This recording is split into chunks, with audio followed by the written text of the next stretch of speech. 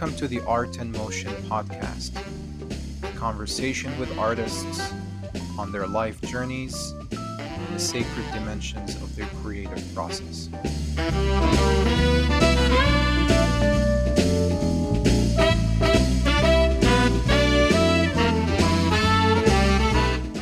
Welcome everyone to another episode of Art and Motion Conversations, where every week I speak with an artist or a creative person in a craft about the sacred dimensions and the spiritual dimensions of their creative process.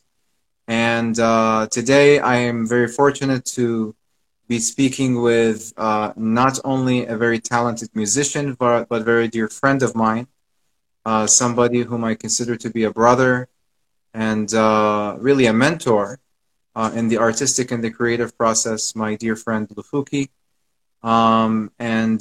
He is a jazz musician and someone whom I consider to be a sage in improv.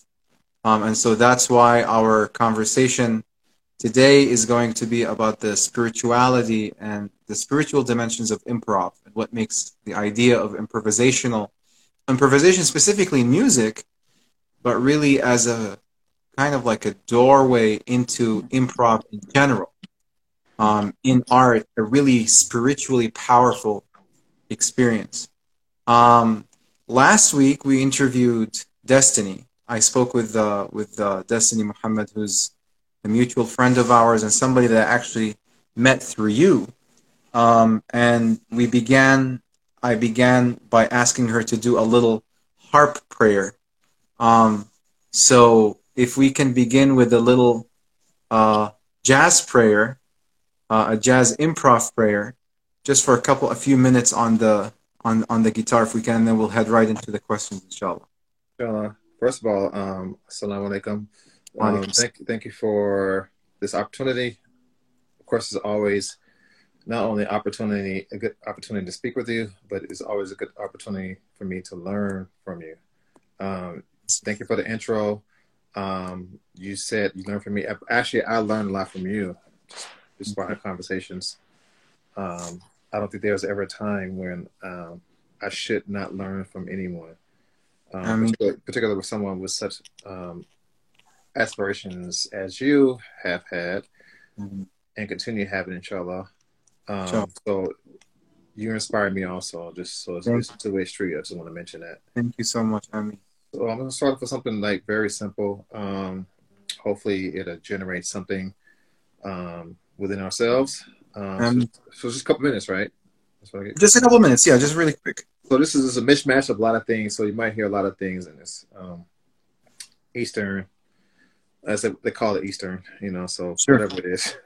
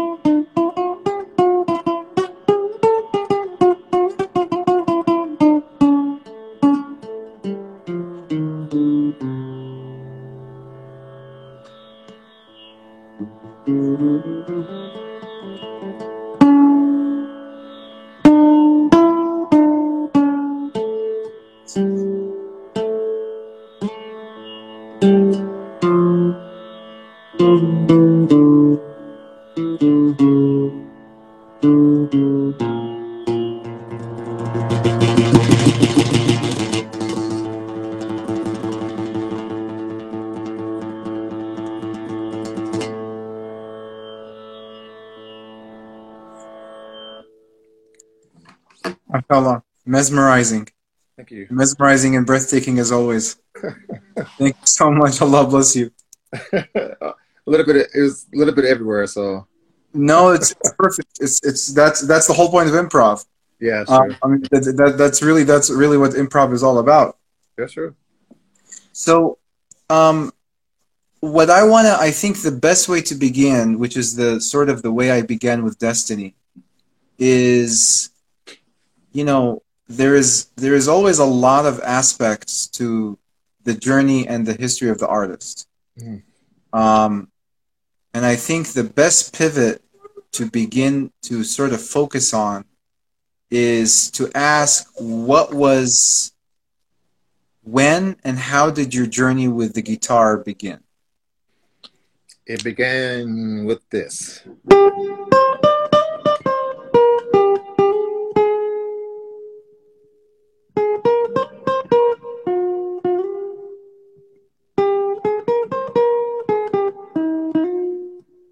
The first lines of Santana's song.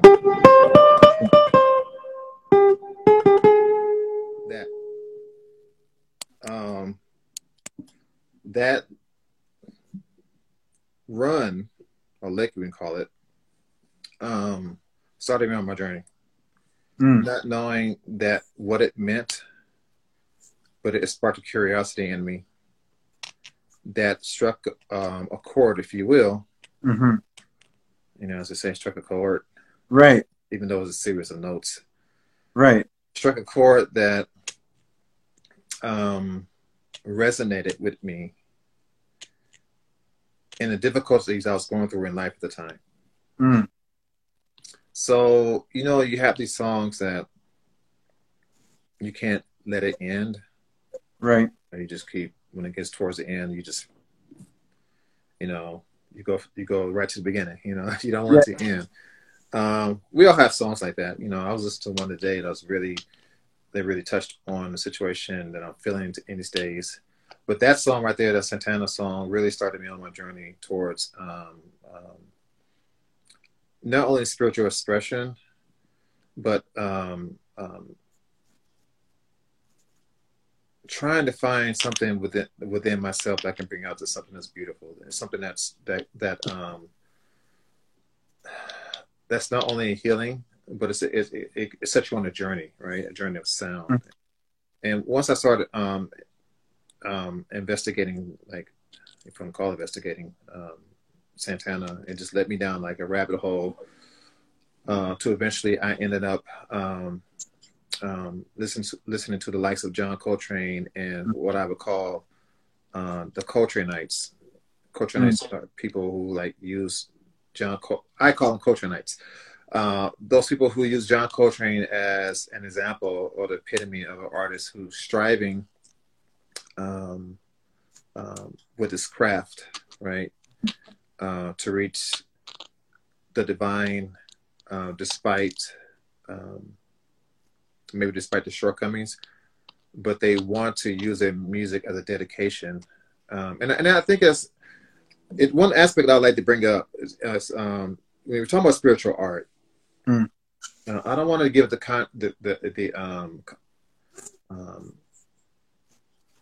the impression that I'm implying that I'm saying that I have reached a goal. The goal is not the point; it's the journey. It's the journey. Yes. Yeah. So, when I say spiritual music, it's something to obtain, right? To obtain something, right? But the journey is more important. It's just as important. It's just as important, right? The process. And, you have the journey that's, sometimes you have pit stops. Sometimes you get to change your tires. Sometimes you got to, do all that stuff. And what I've been, so my journey into spiritual music has also gotten me into the teachings of spiritual music from a LuFuki standpoint. Like, what does it mean, and what's the meaning of it, and why do it, and what is the state of the person when he's doing it? What is the state of the environment that he's in when he's playing? What does he experience? And when I started reading those things, it's like a confirmation of what I've been feeling. Right. So one of the aspects I like to bring out, not to deter too much from the discussion, when I say this is a journey, this journey requires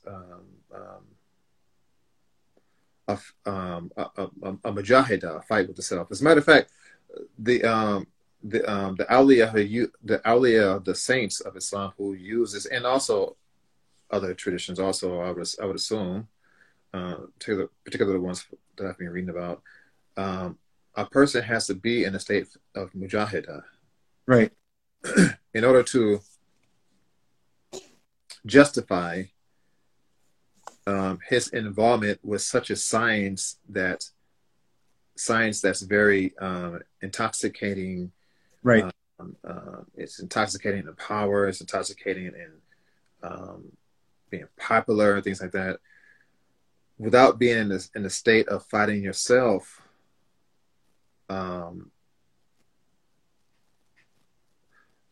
they say you might as well not be involved in it. As a matter of fact, it's like when we think about mujahid, you're fighting something, right.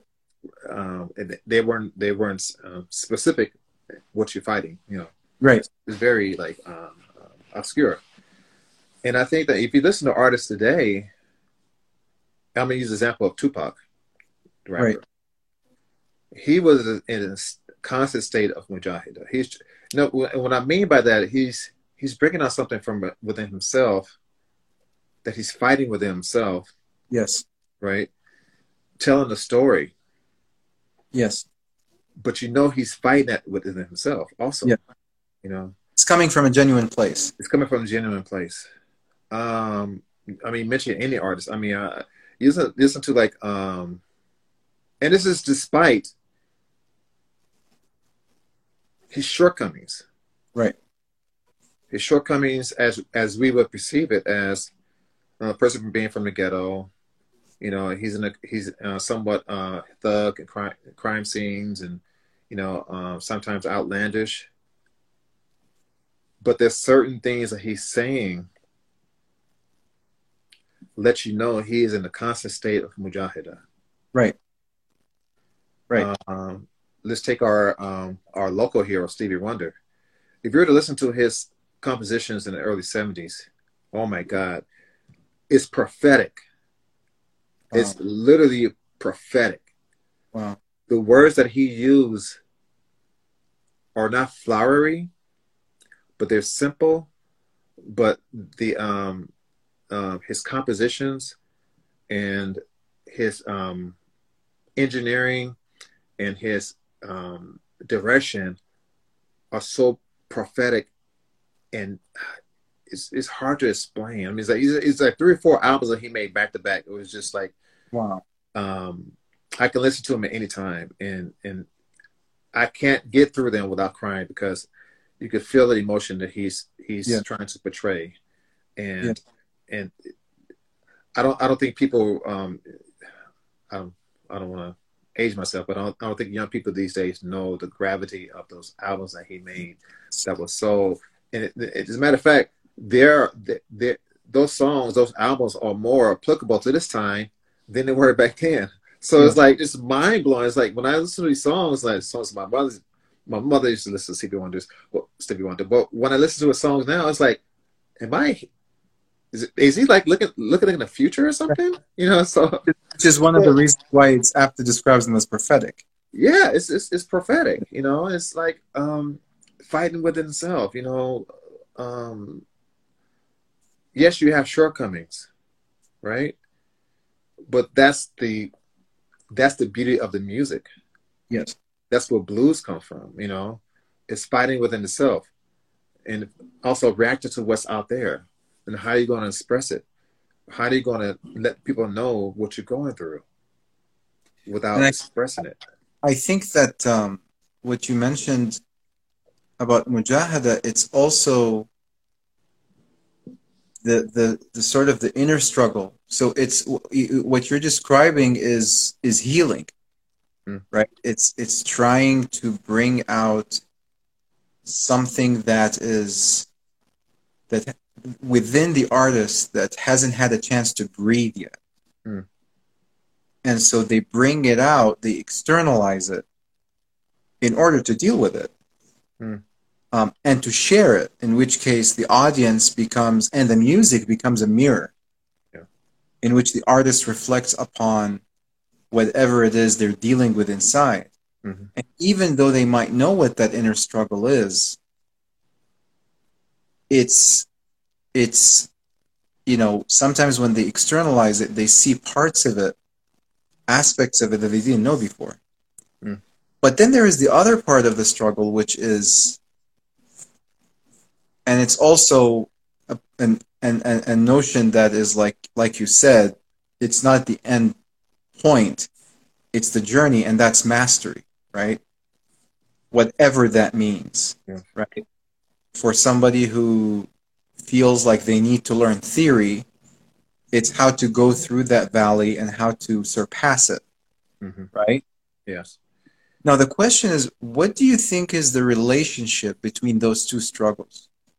The struggle of mastering, or let's say building a relationship with the craft, with an instrument, such that the musician is able to fully and freely express themselves through it, and between the struggle of overcoming one's demons. That is layered. That's very layered. First of all, I would say the relationship with the instrument, whether it's a guitar, an oud, or your voice or percussions, Yes. those are just an amplification of yourself, Yes. right? And we are hoping to become like the instrument in the fact that it's hollow. Yes.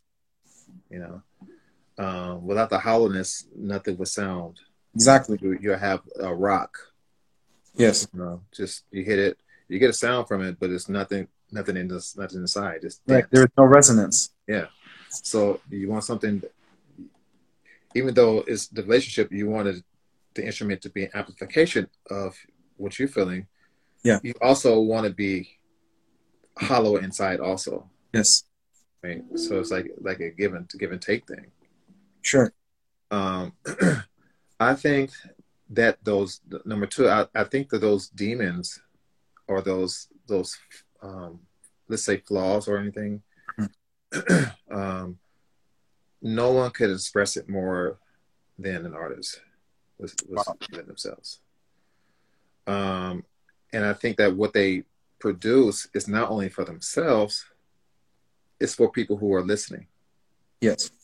Because it might strike a chord with someone else um, in a way that you didn't intend it to happen, right? Sure.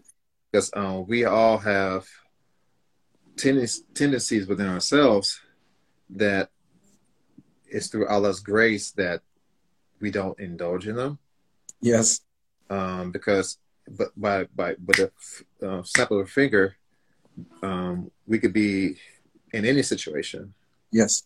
And I think no one expresses that struggle or that or intimacy or that vulnerability more than a person standing up in front of a crowd giving what's in their hearts. Yes.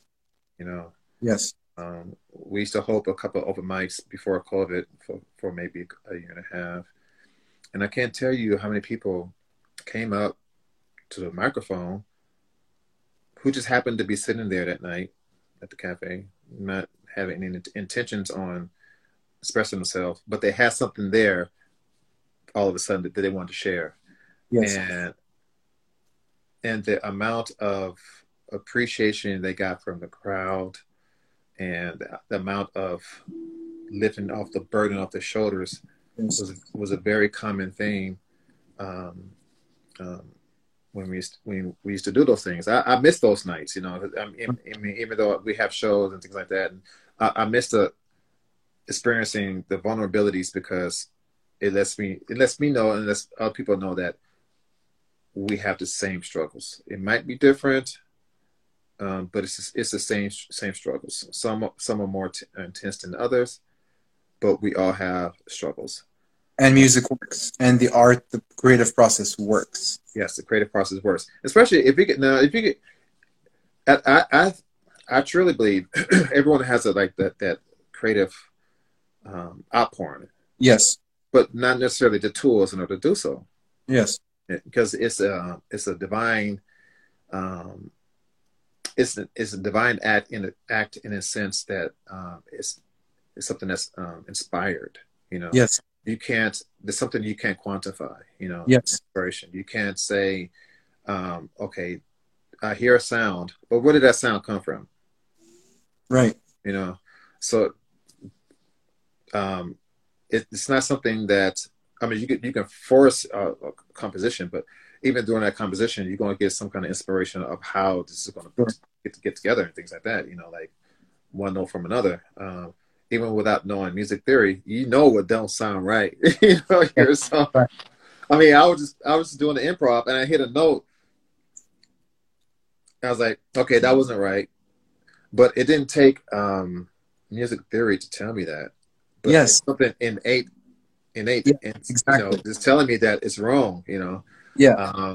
So music is like that. It's life. You know, music, art is life. You know, it's an expression of the society and what you're going through and how you rectify it, how you navigate through it, you know.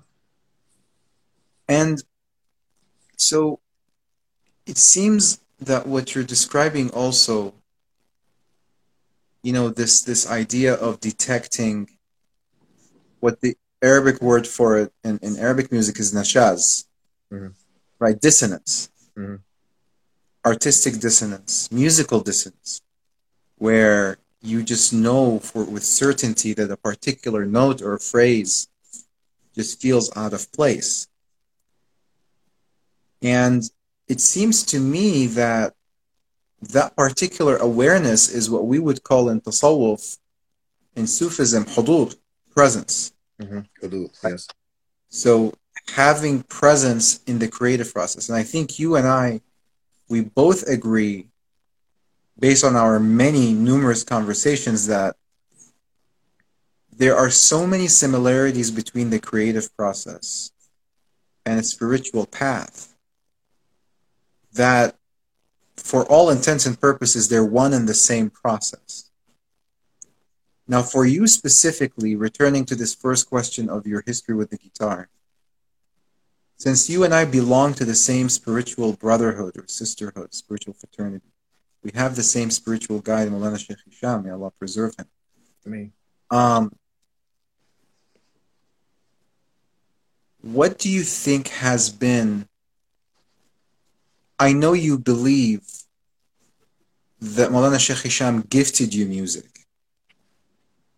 and sort of delivered you almost as a spiritual child to the guitar as he delivered the guitar to you.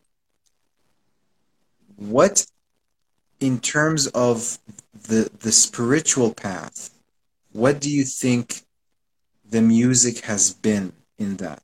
In the sense of, how would you qualify, not quantify, how would you qualify the way that Sheikh Hisham has been expressing himself to you through the music? So I've had this conversation with my partner Tazeen. I won't say many times, but Yeah. but recently, and it's only because of this putting things together. You try to make links with things. Sure. So it makes sense. Somehow we got on the topic of names. Mm. And so we started, how did we start this?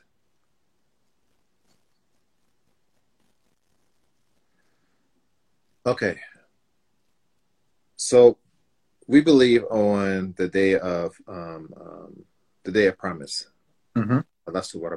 Right? Mm-hmm. I'm not sure about it. Mm-hmm. And everyone said Bala, Mm-hmm. right? Of course, right? Our sheikhs tell us at that time, that's when we were marshaled souls. Mm-hmm. Arwah Januda. Mujannada. So souls are marshaled souls. The souls are marshaled like marshaled soldiers, right? Yes. So on the day of judgment, you are grouped with the people you're going to be grouped with in this world. Yeah. Right. So at that time, you were a follower of who you're going to follow in his life. Yes. There. Yes. Right? You just taking these steps on this journey in order to find it. Yes. Right. Even if you don't find them. Exactly. So he's been our sheikh before we got here.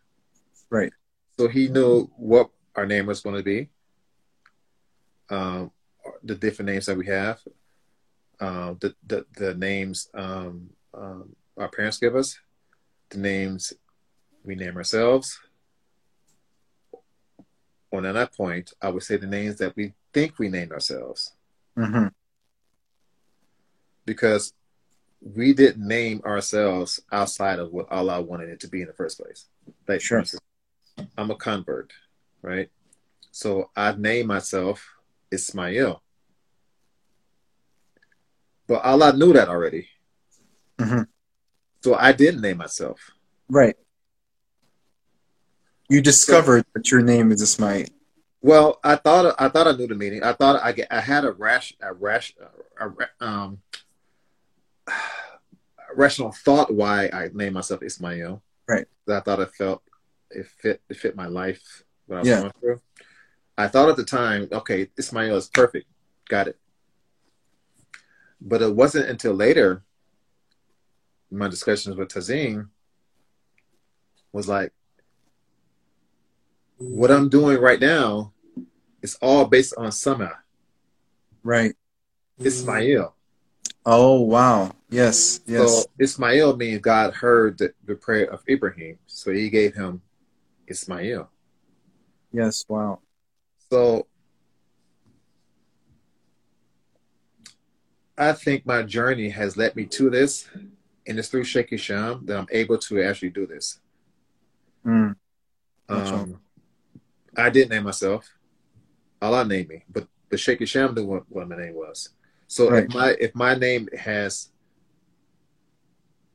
is rooted in sound, right? So this is it's a perfect fit that I am um, a person or a follower in this time of my life who's devoted to the science of sound. Mm-hmm. It just makes perfect sense, Mm-hmm. So that's one realization, and that's one way that he let me discover this way of the science of sound. And plus, he always encouraged the arts. I mean, in the early 2000s here in Michigan, it was like a Sufi, forget the word, disco, Mm-hmm. because the arts were encouraged so much, and it made the environment in the community so unique than any other community. Yes. Whereas you would have different bands of singing um, girls doing casitas Yes. with no shame. Yes. What I mean by no shame, there's like it's out in the open. This is Yes. worship. This is praising the Prophet Sallallahu Alaihi Yes. Wasallam. This is praising Allah.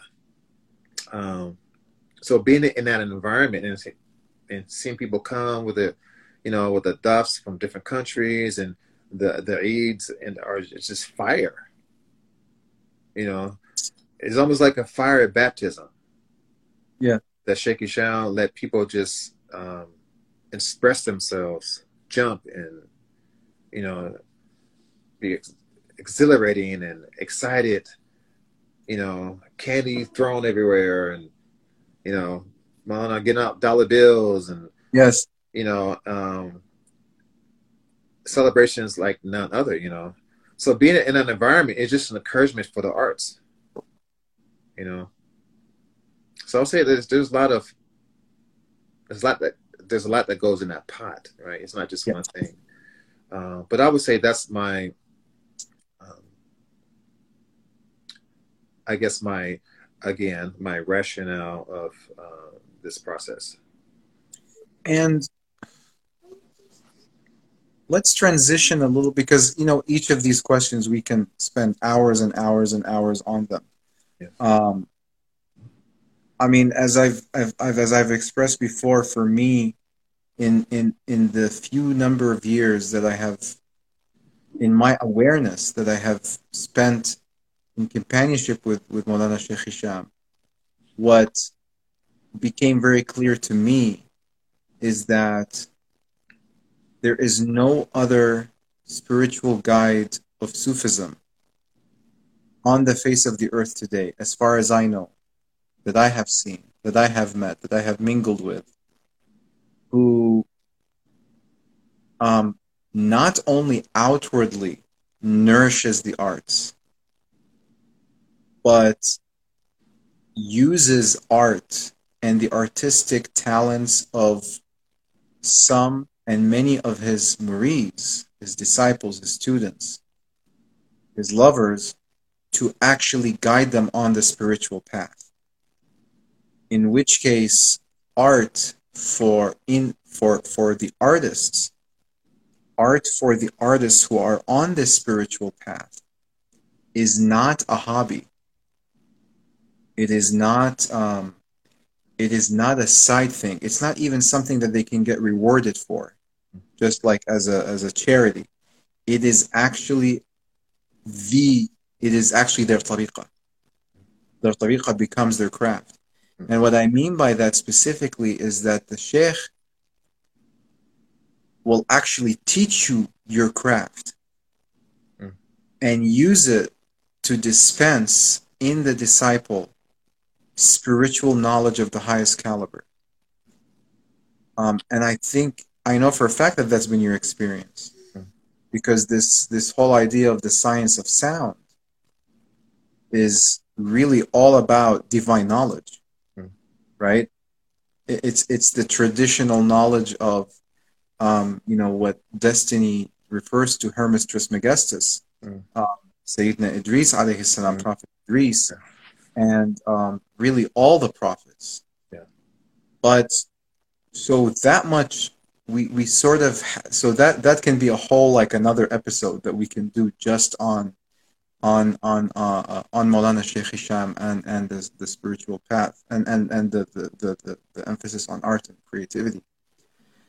But I wanted to just transition a little bit to improv now, like the focus on improv. There's so many things we can ask about improv, right? Like, I guess beginning, what for you, what is improv? I know we had that conversation once, where it's not just an empty dissonant jamming, right? There is a almost like a spiritual structure that's guiding it. How would you describe improv? First of all, I would say that from a personal standpoint, I like to think of it as something I'm putting out there and just leaving it out there. I don't claim. I'm not claiming. I'm trying to be like John Coltrane. I'm not claiming anything for myself. Whatever I do, is despite my shortcomings, it's dedicated. It's from the Lord to the Lord. Right. So, how I would explain improvisation is something what you said. In addition to that, not only something that's not planned, but something when you were in that moment, the hudur. Whereas unplanned, you're in a state of hayra. Yes. Bewilderment. There's and the closest example I can give to that is you're playing with your band, and all of a sudden you realize that you're not playing, but you're playing. And that each member of the band, you feel an invisible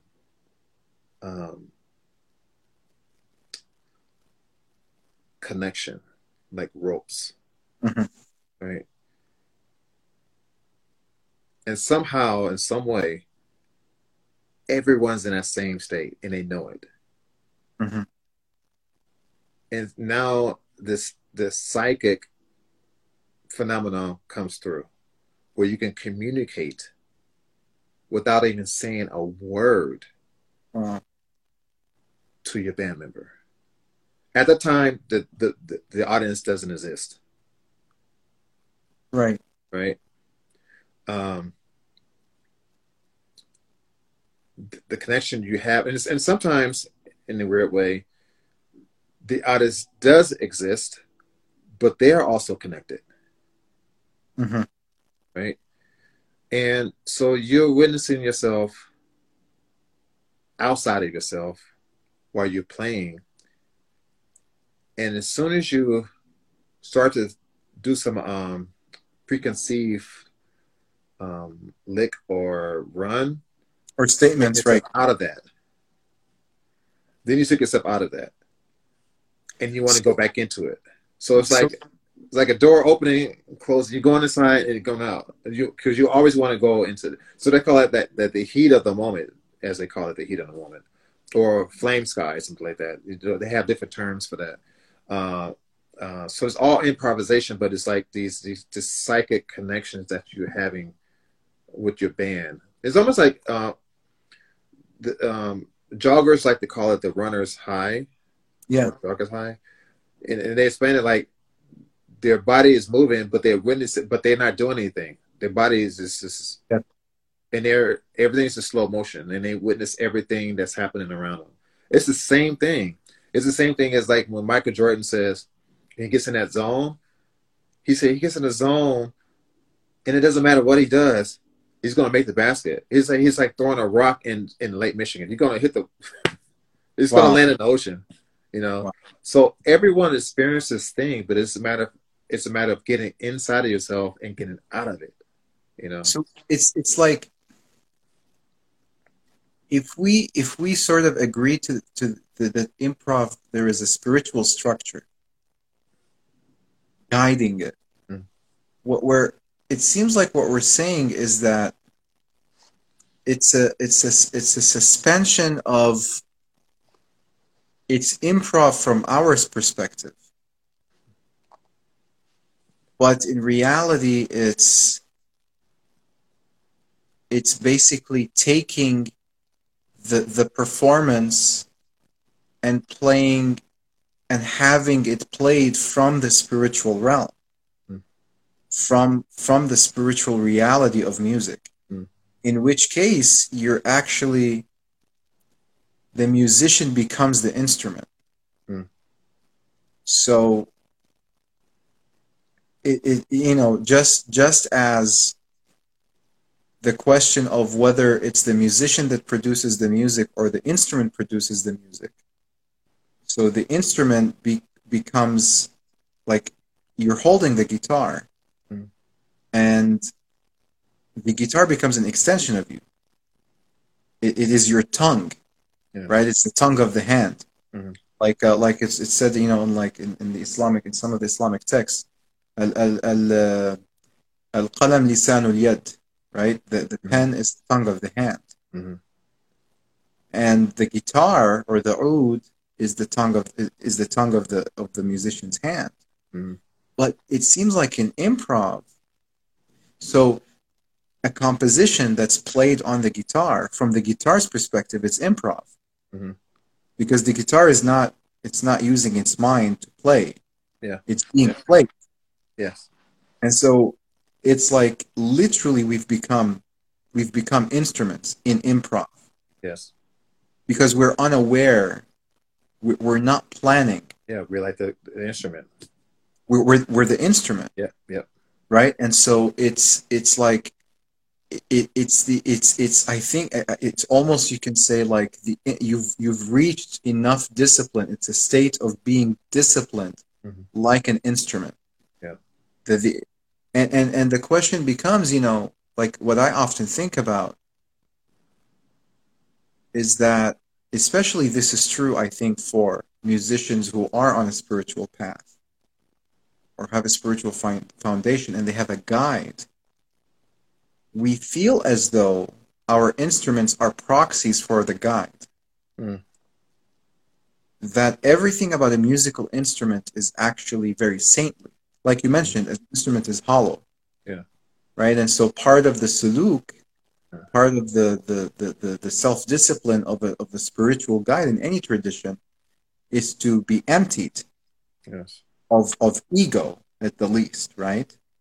So the instrument goes through this very difficult journey, Process. Yes. burned and bent and glued Stretch. together, Yeah. and right, and Stretch. stretched in Yeah. order to become this perfected channel Yes. for music to come through. Mm-hmm. And it's like it's a ruse because you take the instrument, we take the instrument, we begin the journey, and we from being amateurs of not knowing anything, Mm-hmm. and we think that we are controlling this instrument that we're holding in our hands. Yeah.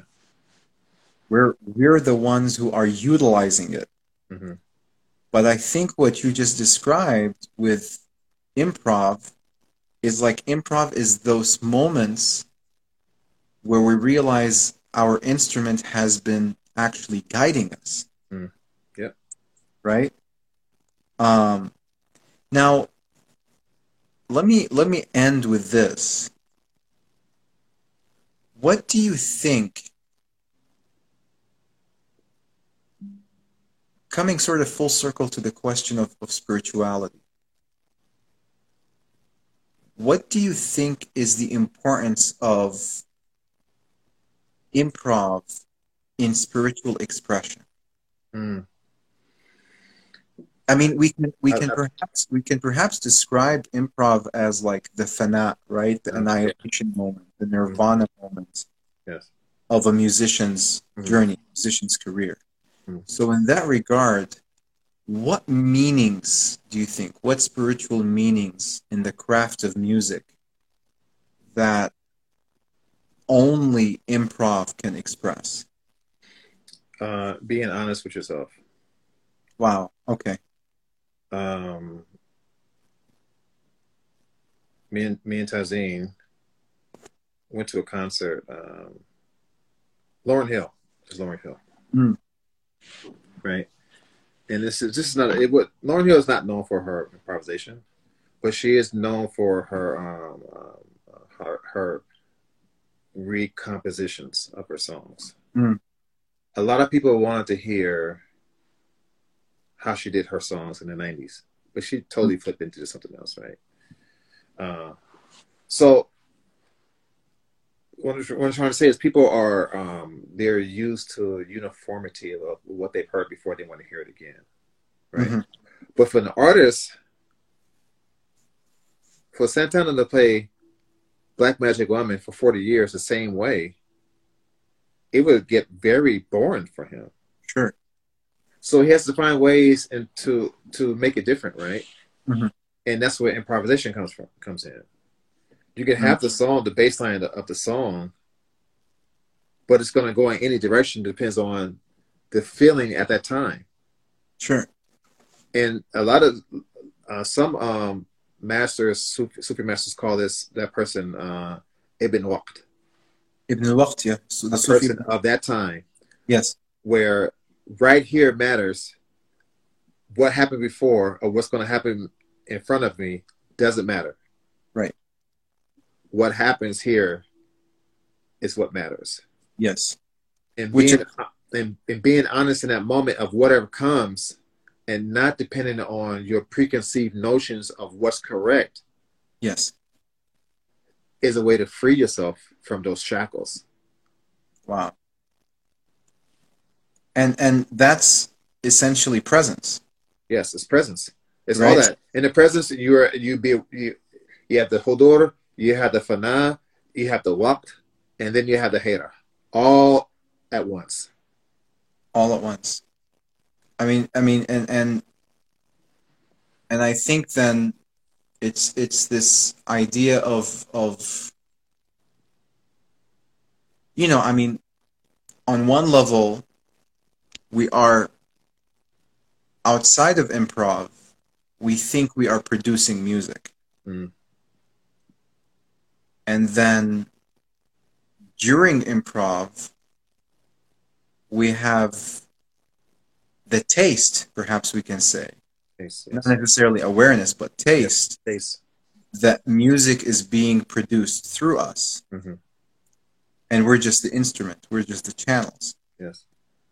Um, and then maybe perhaps after improv, after the experience and after some reflection, after some contemplation, we feel as though, this is something, the music is happening whether we participate in it or not. Mm. Mm. it's a constant. It's like salawat, right? It's Yeah. like benedictions that Yes. God and His angels are already sending benedictions Yeah. upon the Prophet ﷺ, but we participate. Yeah. It's like we jump in. Uh, We're made to jump in hmm to become channels for that to happen. Yeah. In which case, you're met by all these different facets that you mentioned, right? So if you have the presence, then you become aware of the spiritual reality and the spiritual mechanism for what it is you're doing with your craft. Mm. If you have the waqt, then you know what type of music is being produced in the heavens at this time. Mm-hmm. That if you're in tune with and being in tune with it, then we're describing someone like Coltrane, right? Yeah. We're Yeah. describing, And I that's the mean, difference. That's really right, the difference right there, because everyone has a link to it. right, But are you aware of what you're linking to, like right, Coltrane? You know, any artist, I don't care the most commercial, whatever. This soundscape is accessible for everyone. yes, But the difference is what you understand it as, yes, and can you realize that it's a source, right? It's open field. It's like the field, field of, or the first stage of unveiling the kashif. It's open yes, for everybody. It yes, doesn't, believer or non-believer, right, right? But the other level is not open for everyone, and that's the people of realization. Those people yes. like Coltrane, those people like Ferris Sanders, those people like Santana, and things like that. And I think that, if we think about something like a love supreme, it, it's what we would describe in our culture as the planets were aligned, Mm, right? For Coltrane, mm, for love supreme to manifest mm, from wherever it was mm, in the heavenly realm to manifest physically in what is very clearly like an immortal melody, yes. right? It's an immortal composition. But I think if we were to describe it in the terms that we were talking about today, what we're saying is that a window opened for him and he went in. Yeah. Even in. Yeah. He, he didn't hold back. Yeah. He didn't say, I'm ready, I'm Mm, not ready. mm, He suspended his judgment mm. and he just participated in whatever it was. I mean, it's Yeah. clearly, when you listen to it, it's like you're listening to a musical rendition of a wali describing his fana experience. Mm, mm, That's literally what it yeah. sounds like. Mm. That's a good description. Yeah.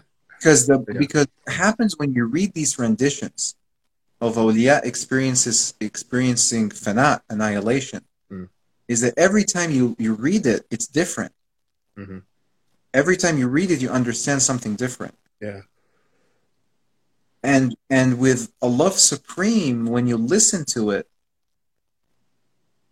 there is that I was describing it today while describing a poetry recital by a friend of mine. There is like a spice of revelation there, Mm, and the mm, spice of revelation is this abundance of meaning. mm. Yeah. Because what's happening is because something is coming from the source, Mm. it remains living. Yes. So you know the story in scripture in the Quran, of how the Samiri at the time of Prophet Moses, peace be upon him, how he turned a golden calf Mm, alive. He took from the dust of the hoof of the horse of one of the angels mm. of Sayyidina Jibril, and because he knew that wherever the angel goes, there's life. Yeah. Yes. He took some of that dust and he sprinkled it Mm. He's, he threw it on the golden calf, and it became alive. Yeah. So what's happening is that something like a Love Supreme, or any composition that has an improvisational life to it, Mm-hmm. which is that dust. Yes. It's like every time the composition itself becomes a window Mm. Yes. into the source. Absolutely. So then that's like, for me, that's like, okay, why is Allah Supreme still supreme? Mm-hmm. Right? Mm-hmm. Because it's actually a window into the spiritual source of music. Like every time you're listening to it, Mm. it has that, what's the word that's used to describe it is talawa, right? It has like Yeah. that Mm. angelic luster. Uh-huh. Because we think about the intention of Coltrane, about his niyyah, Mm. right? His Yeah. intention Yes. at the time that he received it, at the time that he composed it, at the time that he played it, Yes. the power and the energy and the sincerity that he put into it. Mm. So then now it becomes a nexus. It becomes a window, Absolutely. Absolutely. right? And so, like, it's like one of those, what's the word? I mean, it's one of those portals, Mm. one of those examples where it's like, this is the way it's supposed to work. Mm. This is the way it's supposed to look like. Mm. I mean, in terms of Arabic music, I always think about probably one of the people who's closest to Coltrane in terms of Arabic music, and somebody who's like Santana, is Riyad al-Sumbati, Mm. who lived through most of the 20th century, and he was the composer for he composed songs for Kulthum, Oh, okay. where he composed. I mean, he not only composed, but he played taqasim, improvisations he played improvisations in maqams that nobody even thought of writing taqsims for. Wow. You know, like you know, Ooh-wee. like in B half flat, and Uh-huh. maqam this only in Iraq, and uh, it's like everybody's like, this guy is crazy. He's just whatever he felt like. Whereas everybody else was like, well, I don't know about the phrasing of this uh. maqam, so I'm not going to attempt to do a taqsim. He would just go. He would just, he You would just just, go, huh? and it's like, Mm. when you listen to it, when I listen to it, it's it really feels like a story from scripture. Mm. It's like an immortal. Mm. It's an unfolding. You know what Yeah. I mean? It's an Yeah. unfolding that Yeah. is. It's as if like you're listening to it for the first time. Yeah. Where I like to refer to that as in Tazine, she coined this the eternal unfolding. eternal unfolding, Yeah. unfolding. Exactly. It's an eternal unfolding. Yes. Mm-hmm. That examples like that, where it's when you're hearing something that was recorded, because Mm-hmm. we're talking about improvisation, not composed, but it Yeah. was recorded maybe 20, 30 years ago. Yeah. Yeah. You're hearing it for the first time. Yeah. We say it's as if you're hearing it for the first time. No, you're actually hearing it for the first time, Yeah. Yeah. because it's descending, Yeah. right? It's descending.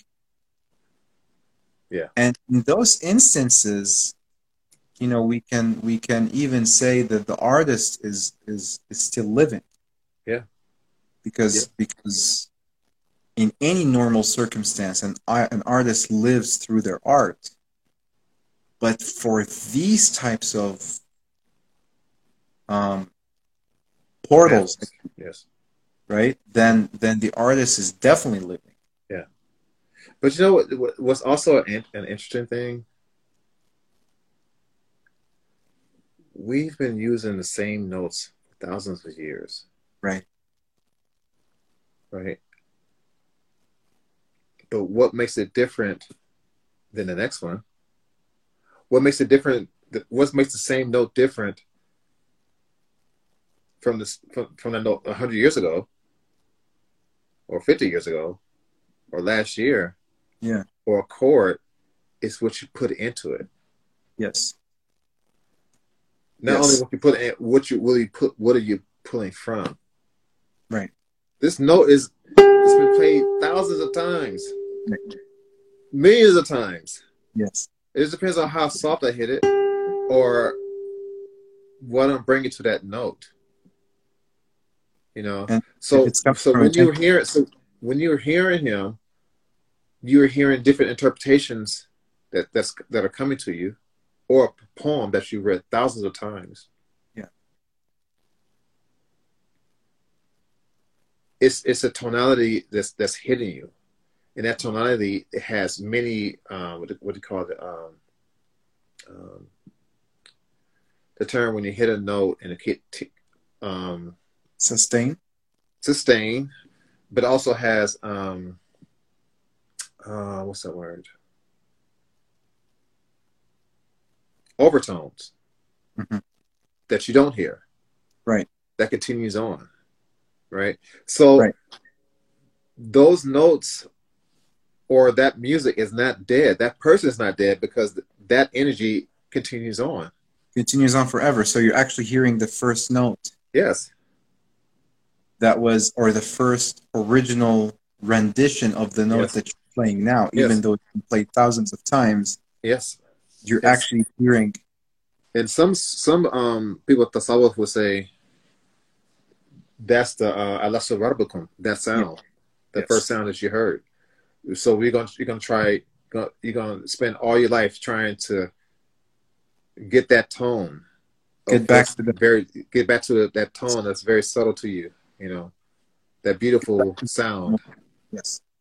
Get back to the original sound that you heard. Well, this has been a remarkable conversation. As always, it's incredible. With you.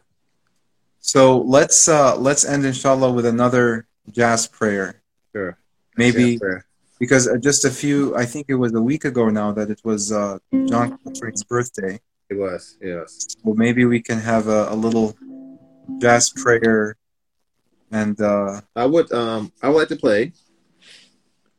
Now this is a very interesting story. So this local jazz cat, Muslim brother, he's been around for a while. He personally knew John Coltrane. I had a talk with him maybe a couple weeks ago, and come to find, so John Coltrane has a song called Naima, which is named after his first wife. Wow. Who was Muslim. Yes, wow. And so the brother I was talking to, Muslim, he said, yeah, I was actually her fiance for 5 years after they broke up. Wow. I was like, what? And he said, yeah, John Coltrane, even though they broke up, they always had a good relationship. He used to come over and make sure she's okay and things like that, and make sure she has everything she needed. Yeah. And, but yeah, he was like, he was just saying, yeah, it was,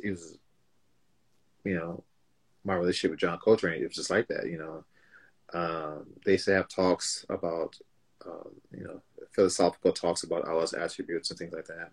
Yeah. So John Coltrane was very influenced by Islamic concepts. Of course. As a matter of fact, there's a debate whether John Coltrane was saying Allah Supreme or Allah Supreme. Because if you listen to it enough, it sounds like he's saying Allah Supreme. Yes. So there's a debate actually of which one he was saying. Wow. And he might have done it on purpose. Yes. To make a play on words.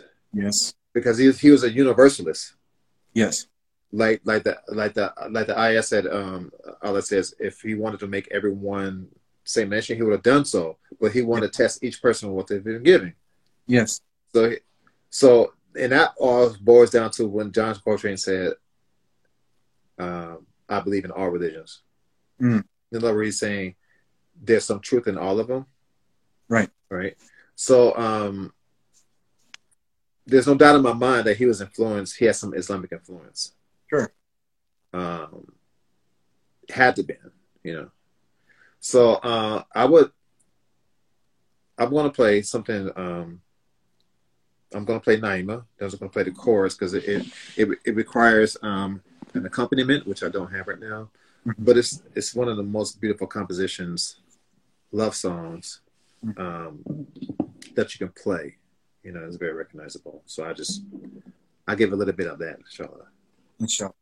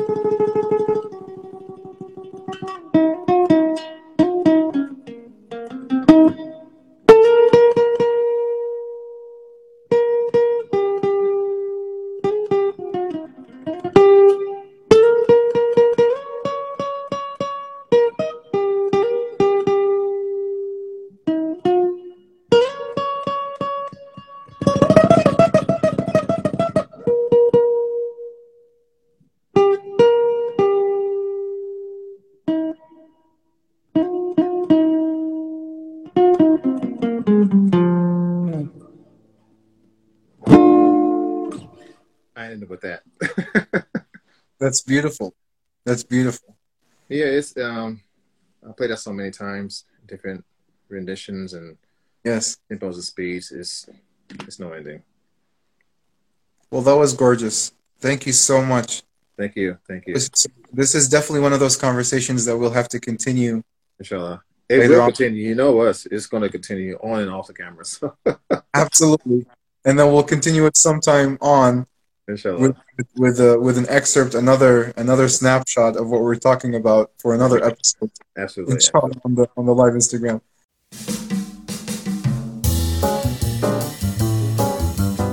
You have been listening to the Art in Motion podcast, part of the Nostalgic Remembrance Initiative, exploring the sacred dimensions of the creative process to cultivate our inner artistry.